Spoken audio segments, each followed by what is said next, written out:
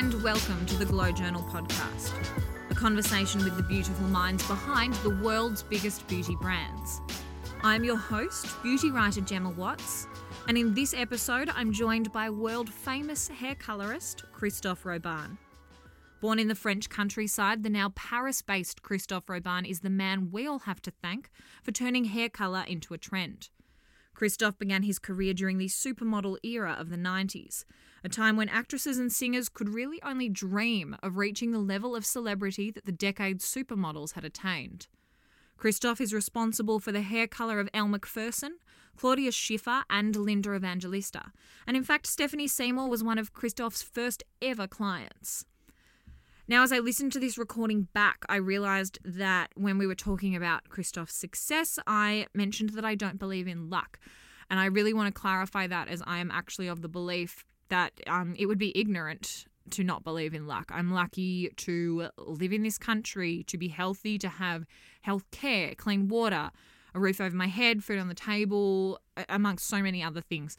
So what I meant to say was that while I believe in luck, I also believe that Christophe's success predominantly is the result of hard work, and hard work is something that we often downplay. That hard work is what secured Christophe his first job with L'Oréal Paris at age 17, and a subsequent contract as a consultant and colour expert with the brand that is drawing to a close this year. Christophe has collaborated with the likes of Yves Saint Laurent, John Galliano and Albert Elbaz throughout his 30-year Fashion Week tenure, and his namesake haircare brand is now stocked in over 30 countries worldwide. I caught up with Christophe during his most recent trip to Australia to talk about how social media has altered the way we define supermodels, why he's grown tired of the fashion industry, and the reason why he's one of only few people at the helm of a brand who has never had to amend an old product formula.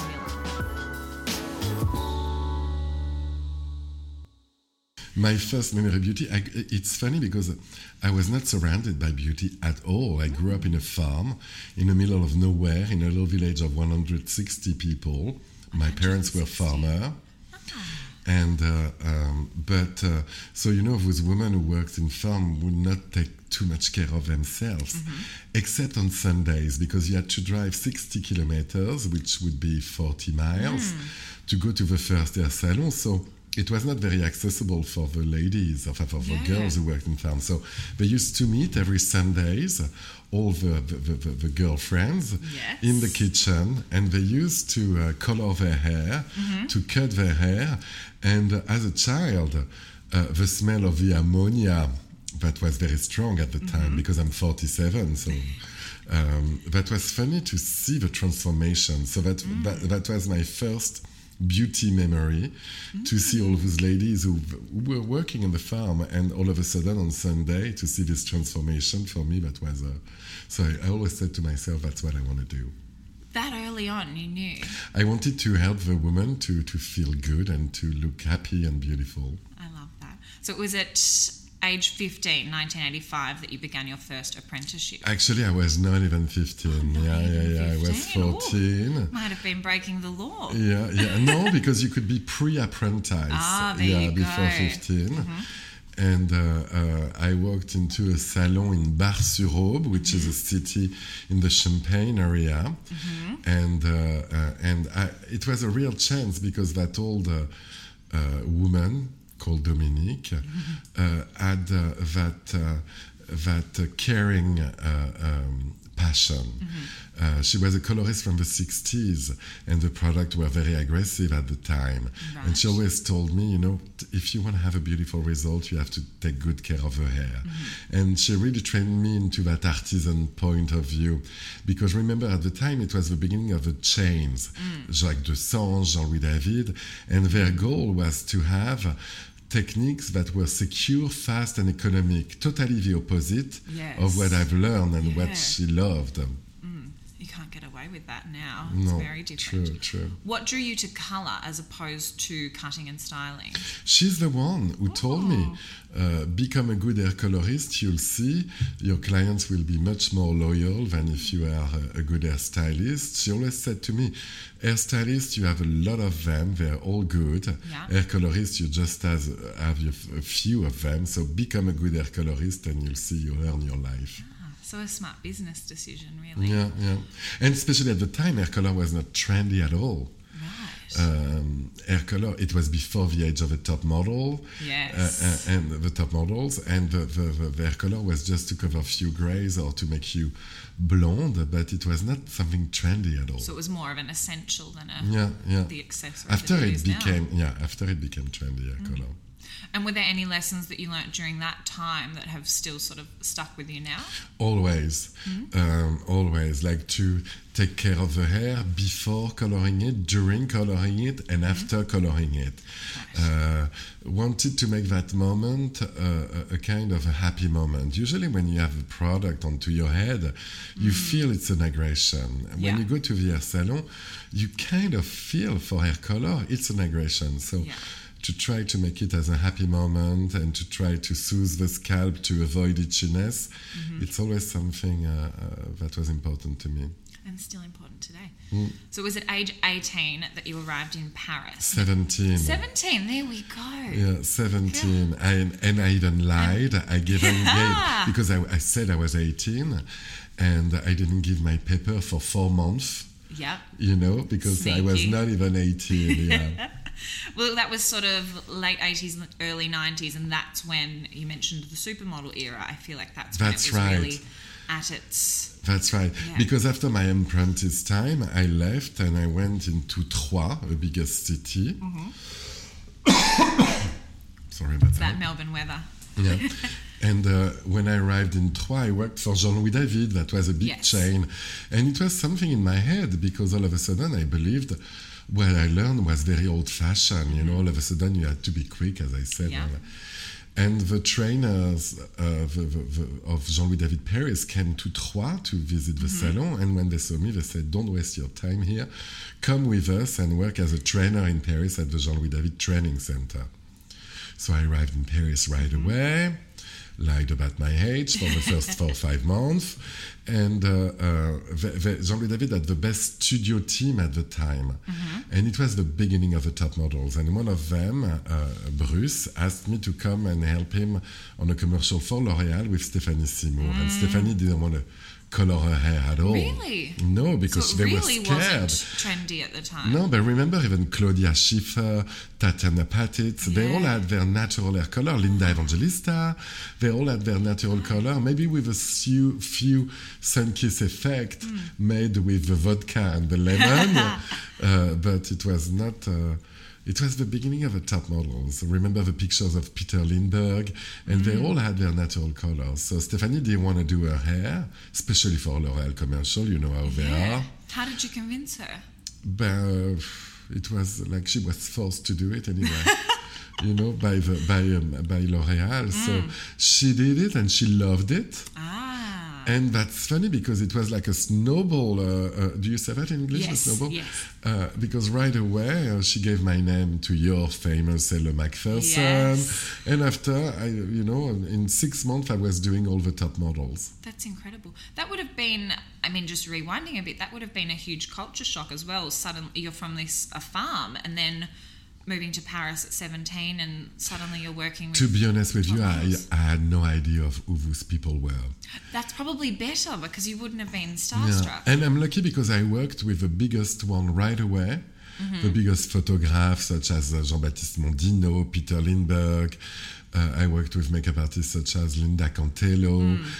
And you know, it's always the same. The bigger they are, the nicer they are. So nice. They helped me, you know, the little country boy I was. They really helped me. And I remember conversations with Linda Cantello. She was saying to me, you know, don't be too technical because in terms of highlight, if you're too technical, if you do them, you know, every centimeter, you're going to lose the contrast. You have to break your techniques. And I learned a lot through that time to have a more photographic result. It sounds almost like you had to unlearn and then start again from scratch. Yeah, but it's like for music, you really have to have the good bases, you know, like in jazz, to be able to do crazy things. They teach you that with dance as well, to be a good like hip-hop dancer. They make you do ballet classes. I digress. So at that time, supermodel had a very different meaning to what it does now. Supermodels were the celebrities. Obviously, that industry has changed, but beauty has changed a lot as well. What are some of the differences that you've seen in how women approached hair colour in the early 90s as opposed to now? Bon, we played too much in the early 90s, but it's always a cycle. It's coming back, especially thanks to the social medias, Instagram, as it's so visual. Yeah. You saw a lot of purple, blue, pink, and all of that. So it's always a cycle, and it's always coming back. But at the time, it was a joy because, as you said, the supermodels were the big stars on the cover of every magazine. Household names. They pushed the actresses on the side. They were very jealous, the actresses. And even though the actresses were not changing their hair color at all at the time, and because of thanks of the top models, they started to embrace their color and to change their color. Those changes that you were doing for Elle Macpherson, Linda Evangelista, and so on, were they big hair changes or were they just sort of huge? There were girls who were not really they were particular because they changed their hair color, such as Sybil Buck, Nadia Wehrman. All of a sudden, they became top models. I think that's the case now as well. You get the right hair color. Yeah. Why do you think you're obviously very popular amongst that top tier clientele? What do you think it was about your approach that made you the go-to? Caring, I believe. Long-term results. Yeah. Because, if a girl comes and says, I want to be platinum, there's going to be a lot of conversation about that. Yes. Will you look good? Do you know then it's going to affect the quality of your hair? Yeah. It's bad for your scalp. When you will want to go back to your natural color, you're going to have to suffer for 6 months. So, there's a real conversation. I'm never lying to them. I always tell them what it is. I believe like I'm caring so much for the quality of the hair, I don't do stupid things. Yes. Like even for celebrities, like if it's for a movie, I'm going to tell them all what's going to happen, how it's going to be, blah, blah, blah. But for a regular woman, I'm not going to do it because, it's too much to pay onto your hair after. So I'm trying to be very honest.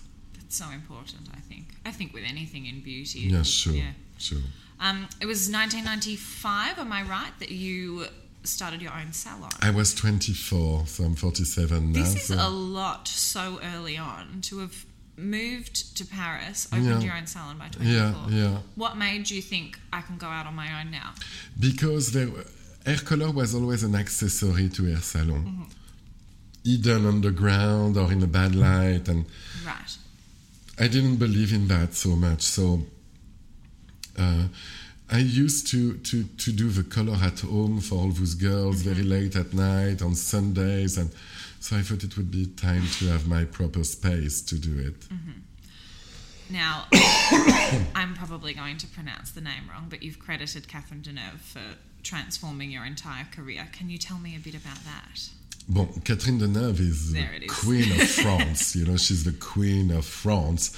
And one night she had dinner with Claudia Schiffer at a party, whatever. Just another small name. Yeah, and Catherine went to Claudia Schiffer and said, I have problems with my blonde since the Caritas sisters are gone. Where do you go? Your blonde is beautiful. And Claudia said, go to Christophe Robin. And it's true that all of a sudden, when Catherine Deneuve came, all of the other actresses came, such as Vanessa Paradis, Christine Scott Thomas for The English Patient that we turned into blonde. So that's funny. Even now, she's 75 years old, and everybody's following what she's doing. I am. She's incredible. She is. Just, can't pronounce a French name. No, you were good. I gave it a go. So that, that's obviously opened a few doors, and I feel like timing-wise, we've talked about how supermodels were these celebrities, but then as that was happening, you timed that well, because that was when the actresses were coming back to Exactly. I'm a lucky boy, huh? Yeah, I'm a very lucky boy. I don't know that I believe in luck. I think it's just hard work. I believe in luck. Oh, there you For go. sure you have to be a hard worker, and especially for a long-term career. I'm yes, working I think luck can get you the foot in the door, but it exactly. certainly won't keep you But around. I believe in luck. There you go. And you have to thank the luck all the time. Oh, yes. Now, it wasn't long after that. Again, all of this happened in really quick succession. It wasn't too long after that you launched your namesake hair care brand. At first I did this product for my own usage. Yeah. I always had contracts as a consultant for big brands, so I always had the chance to work with labs. Yeah. And at the time that was 25 years ago, I wanted to have caring product because there were a lot of great products on the market for dry hair. Remember, at the time there was a lot of new formulation based on polymer and silicone and instant effect product. Yeah. If we go back to the story, people used to come once or twice a week into a salon to get a blow dry, a curler, whatever, and they used to keep their hair clean all week. But thanks to this formulation made based on polymer or silicone, you could wash your hair alone at home, dry it by itself, and it became straight, no more volume. But this formulation are coating the hair, but they're coating the scalp, and all of a sudden you had to wash your hair much more often. Right. Cause and effect. Exactly. So where was I? So I did this product at first to balance the aggressivity of hair color, and the first two products I did, that the formulation never changed, and I love them. If I should keep two products out of all of my products in terms of caring for color, there would be my lavender oil and the cleansing mask with lemon. So they were some of the first products. They were the two first products I did. And everybody told me, you're crazy. The cleansing mask with lemon was the first non-lavering shampoo, the first no poo. Yeah. And everybody told me, you're nuts, because it takes 10 minutes to wash your hair. You have to put a pre-shampoo treatment all night or a few hours before. It will never work. And at first I said, I don't care. I just do it for me, for my own usage. Yeah. And as everybody was talking about the top models or what product they were using, we started to have a lot of press with these two products. Colette, it was a trendy store in Paris that just closed. Yes, they had the most incredible magazine wall aside from they were so cool. And they had a beauty corner, and they took my product. And as everybody wanted what was at Colette, that's how I started the distribution of the product. So how does the process of formulating a new product work for you? How long does it take from conceptualizing it through to it being ready? It can be very fast as it can be very, very long. Right. It depends. It truly depends. Some of them could be 8 years, some of them could be 3 months. There you go. How long do you think those first ones took? Oh, they were quick. They were very quick because I had the clear idea of what I wanted. I wanted a vegetable oil because there is nothing better to restore the elasticity of the hair, to avoid the breakage, to avoid porosity. Yeah. So, but we had to use nature, but to use a little bit of chemistry. This one is 97% natural. Wow. We had to use a little chemistry to shake the molecule to make them a little thinner, because when they're too thick, if you put onto your hair olive oil or argan oil, the lipidics are so thick that they take a while to get inside your hair, and when they do, they remove the artificial pigments. So I wanted the best of nature, like, the lipidics, but I could not have an oil that would dissolve or remove the artificial color. So, but no, those ones were kind of quick. I was maybe a year development, and the formulation never changed since that. I think that's incredible that the formula hasn't changed. It drives me crazy when you like a product and you go into the store. Oh, we change the formulation. New formula. Oh, because people sometimes they launch the product because they have to launch the product. That's how they do the money. Yeah. But 1 year after, they realize that it was not the proper formulation, so they change it. I never do that. I take the time. But when we launch a product, we're sure it's going to be there forever. And we never want to create a problem. Yes. We want to solve a problem each time, such as my sea salt scrub or the Rasoul clay. They're truly our game changer product. And how do you go about sourcing and selecting the ingredients? I know you mentioned Alors, most of old it's grandmother recipe, Yeah. like the sea salt, it was something I would always use to avoid allergies, post-color, or to remove the residues of the chemistry left into the scalp. So that's something you use since hundreds of years. If you look into the books of the old herborists, they used to heal the scalp and the scalp issues with sea salt. Rasoul is something that you use in Morocco since hundreds of years to lock the pores of the skin, to remove the sebum, to remineralize the skin and the hair. So they're simple ingredients, truly. I believe in simple ingredients. I don't believe in and I see formulation, the more you put into the formulation, the more they fight with each other with ingredients and the less it's active. I think in beauty it's so easy to go too hard with the ingredients. I feel like there's a lot of strength in restraint. Yeah, true. People believe the more you have ingredients, the more it's going to be effective. It's not true. It's like food. Yes. You know, when you put too much thing, you lose the flavor of it. And your hair and your body can't take it. Now, you mentioned, I don't know if we were actually recording when you mentioned this, but the beginning of your collaboration with L'Oreal was when you were 17? When I was 17, How did that come about? They called me to do Stéphanie Simo's hair. So that was the first one? Yeah. And after I used to color all of their girls for their advertisement, and I always worked a little bit as a consultant for them. And after they gave me a contract as a colorist expert to develop their color for mass market, longest lasting contract with Andy McDowell. Amazing. But I'm ending the contract at the end of the year. End of an era. But exciting. It's sad. Bittersweet. It's sad because I love them and I loved working with them. I gave them a lot, but they gave me a lot too, because all of a sudden I had to find ideas for Norway, such as Mexico, such as different part of the world, and they're all different, all of those needs.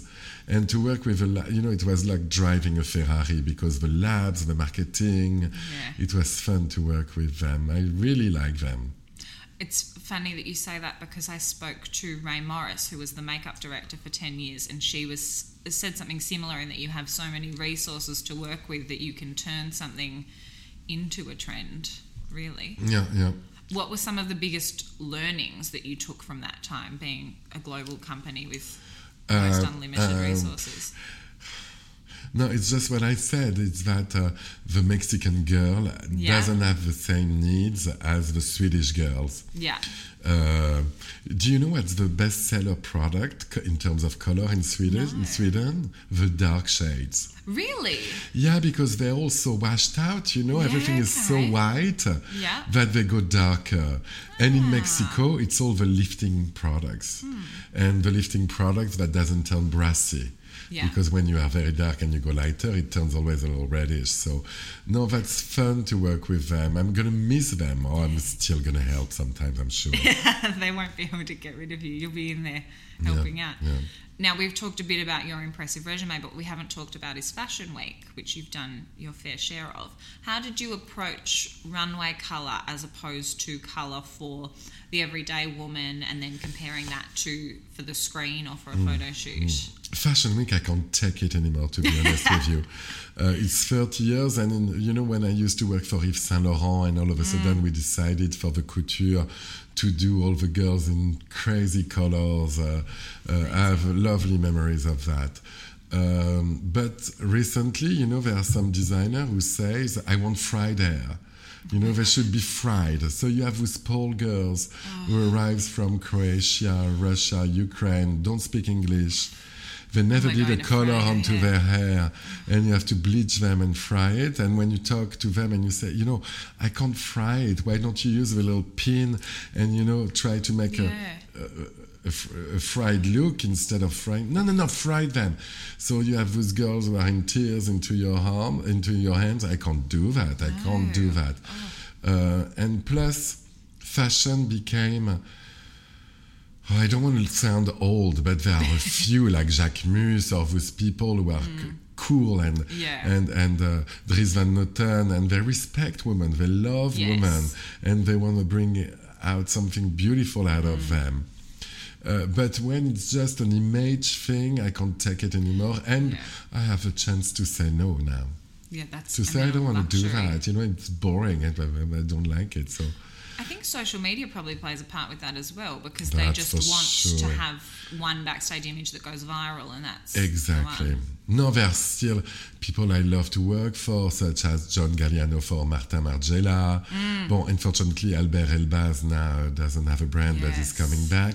But there are still some I adore and I'm willing to work for. The other, I did it. It's over. I did it.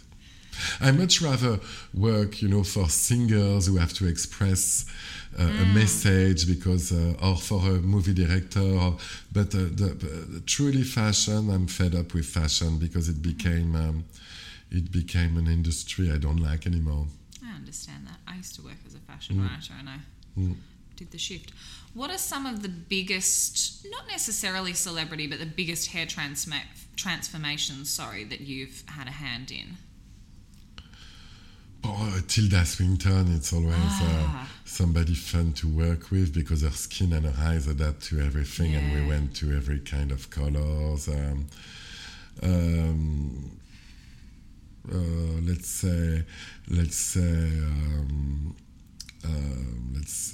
Natasha Polly, when she goes from blonde to black, that was for Givenchy, that was something fun. She's another one that can take any hair color, I think. Laetitia Casta, when she went blonde to become Brigitte Bardot into a Gainsbourg movie. Even Catherine Deneuve, she went brunette 3 times for movies. Nobody even see when she changed her hair color. It's kind of frustrating. Because she's such a blonde for everybody, and even if she comes as a brunette, nobody sees it. So she's never kept the hair after she's finished filming? No. Straight back. On an actress, it's very easy to change and to transform her hair color. On a regular woman, if you change just a teeny bit, she's not going to like it. That's because I believe, you know, when hair transformation, it's fun for an actress, a singer, or whatever, but in real life, I believe after 30 years old, you can play with different hair color when you're younger, but after 30 years old, you should find your color, stick to it. Yeah. And after 50 years old, if you're still around your hair color, you should try to make it, to be flattering for your features, for your skin. When you're getting older, you have sometimes a little bit of dark circles, little stains.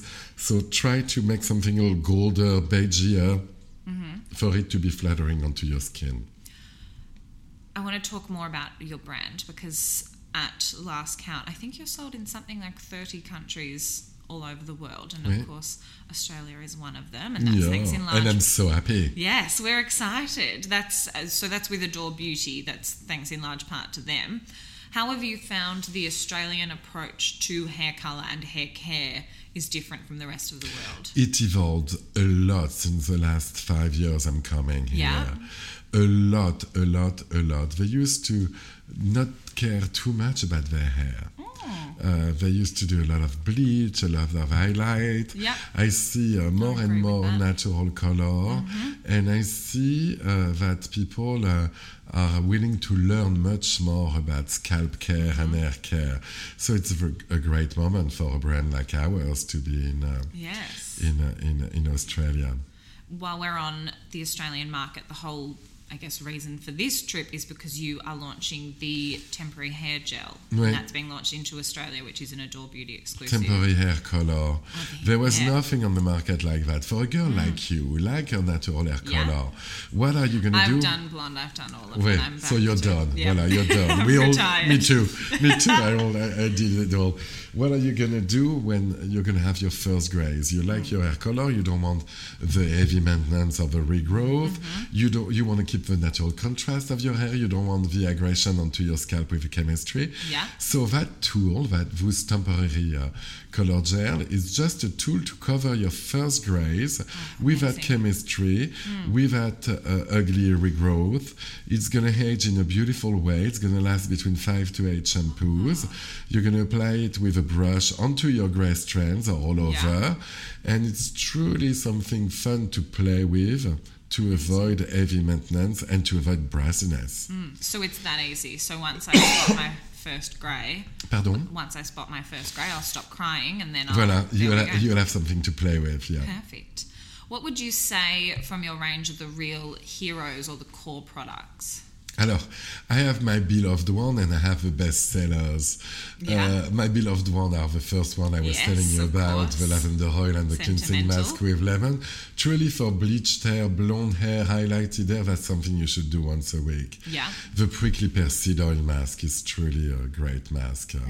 That oil, I found it in Morocco, and when I came back to the lab saying we should do something out of that oil, they say you're crazy, it's €1,000 the liter, it's very artisanal, you can't find it, and that mask, nobody beats us with that mask, and it's something you can put onto your scalp too. And that's for all hair types, All hair type, yeah. Amazing. The sea salt scrub is a game changer. Everybody's playing so much with dry shampoos, styling product. Their scalp is disgusting, and plus it's becoming greasy, and you have to know that greasy scalp is one of the first causes of hair loss. So you have to fight against that, and the sea salt scrub is a great one to do that. The Rasoul Clay for men. Do you have a lot of men listening to you, to your postcard? But all the girls, if your boyfriend have a thin hair, oily scalp, and it's falling apart a little bit, that Rasoul Clay for men is a game changer too. No, I love all of the products we're doing because because your favourite child, really. Yeah, exactly. What colour trends can we expect? You know, we're coming into the summer in Australia and then obviously the holiday season globally. What are some colour trends we can expect to see over the coming months? This I don't know because can't predict it. No, you have no trends anymore. Thanks to the social medias, everybody embrace their personality and everybody express their personality, whether it's crazy or very natural. Yeah. No, the only thing I believe is coming back in every country as I go to is comfort. Right. That's funny, but comfort, they don't want to have, when they do go blonde, they like to keep the roots because like this, they don't have to do it so often. And they keep the roots because they don't want to have the product onto their scalp. And they want long maintenance. Yes. They want to have peace and comfort. So my product are right into those targets, you know, to have comfort scalp, comfort hair, long-lasting color. Perfect. What are some of the major mistakes that you often see with coloured hair, apart from, you know, wanting to go platinum in it's true. 2 hours? Some people, they want to be somebody else. It doesn't work. It doesn't work, you know. Stay true to yourself, stay around what you are and try to enhance it, but don't go into crazy something totally different. Doesn't work. And for sure, it's like, you know, it's like with makeup. A lot of people are saying my makeup doesn't hold onto my skin because your skin is dry. So same thing for hair. When your hair is fried, the color will never hold. So take good care of your hair and you'll have a long-lasting color. Are there any hair care commandments, like rules to live by? Sorry about the coughing. Oh, do not apologize. Once a week sleep with my lavender oil because it's truly something that's going to make your hair thick and strong and unbreakable and your color will last much longer. And that's not just coloured hair either. I think just environmental damage is such a big thing. That's for sure. Hydration, because you always think of moisture. Help me with that one. You always think of moisturizing, but not of hydration. And hydration is key. We have a line made out of aloe vera, and we have a mist. Every day you should put that mist onto your hair to keep the hydration. The same as how, you know, people miss their skin. So, 30 countries, an unbelievable resume of celebrity clients, countless fashion weeks. What can we expect next? I wish I could see the face. I have no idea because I'm not somebody that's planning the future. I embrace the present each time, that's for sure, and we'll see where it goes. But we always keep that same ethic of making products that's gonna last forever and that's gonna help women to have more comfort and more long-lasting results. That was Christophe Robin, celebrity hair colorist and founder of his namesake hair care brand, who you can find on Instagram at Christophe Robin Paris or online at christophe-robin.com. To read my interview with Christophe, you can visit glowjournal.com. And for more beauty news, you can find me on Instagram at gemkwatts or at glow.journal. If you liked this episode, please do not forget to subscribe, rate, review, and share so other beauty lovers can find us and join the Glow Journal family. I'm Gemma Watts. You've been listening to the Glow Journal podcast, and thank you for joining me.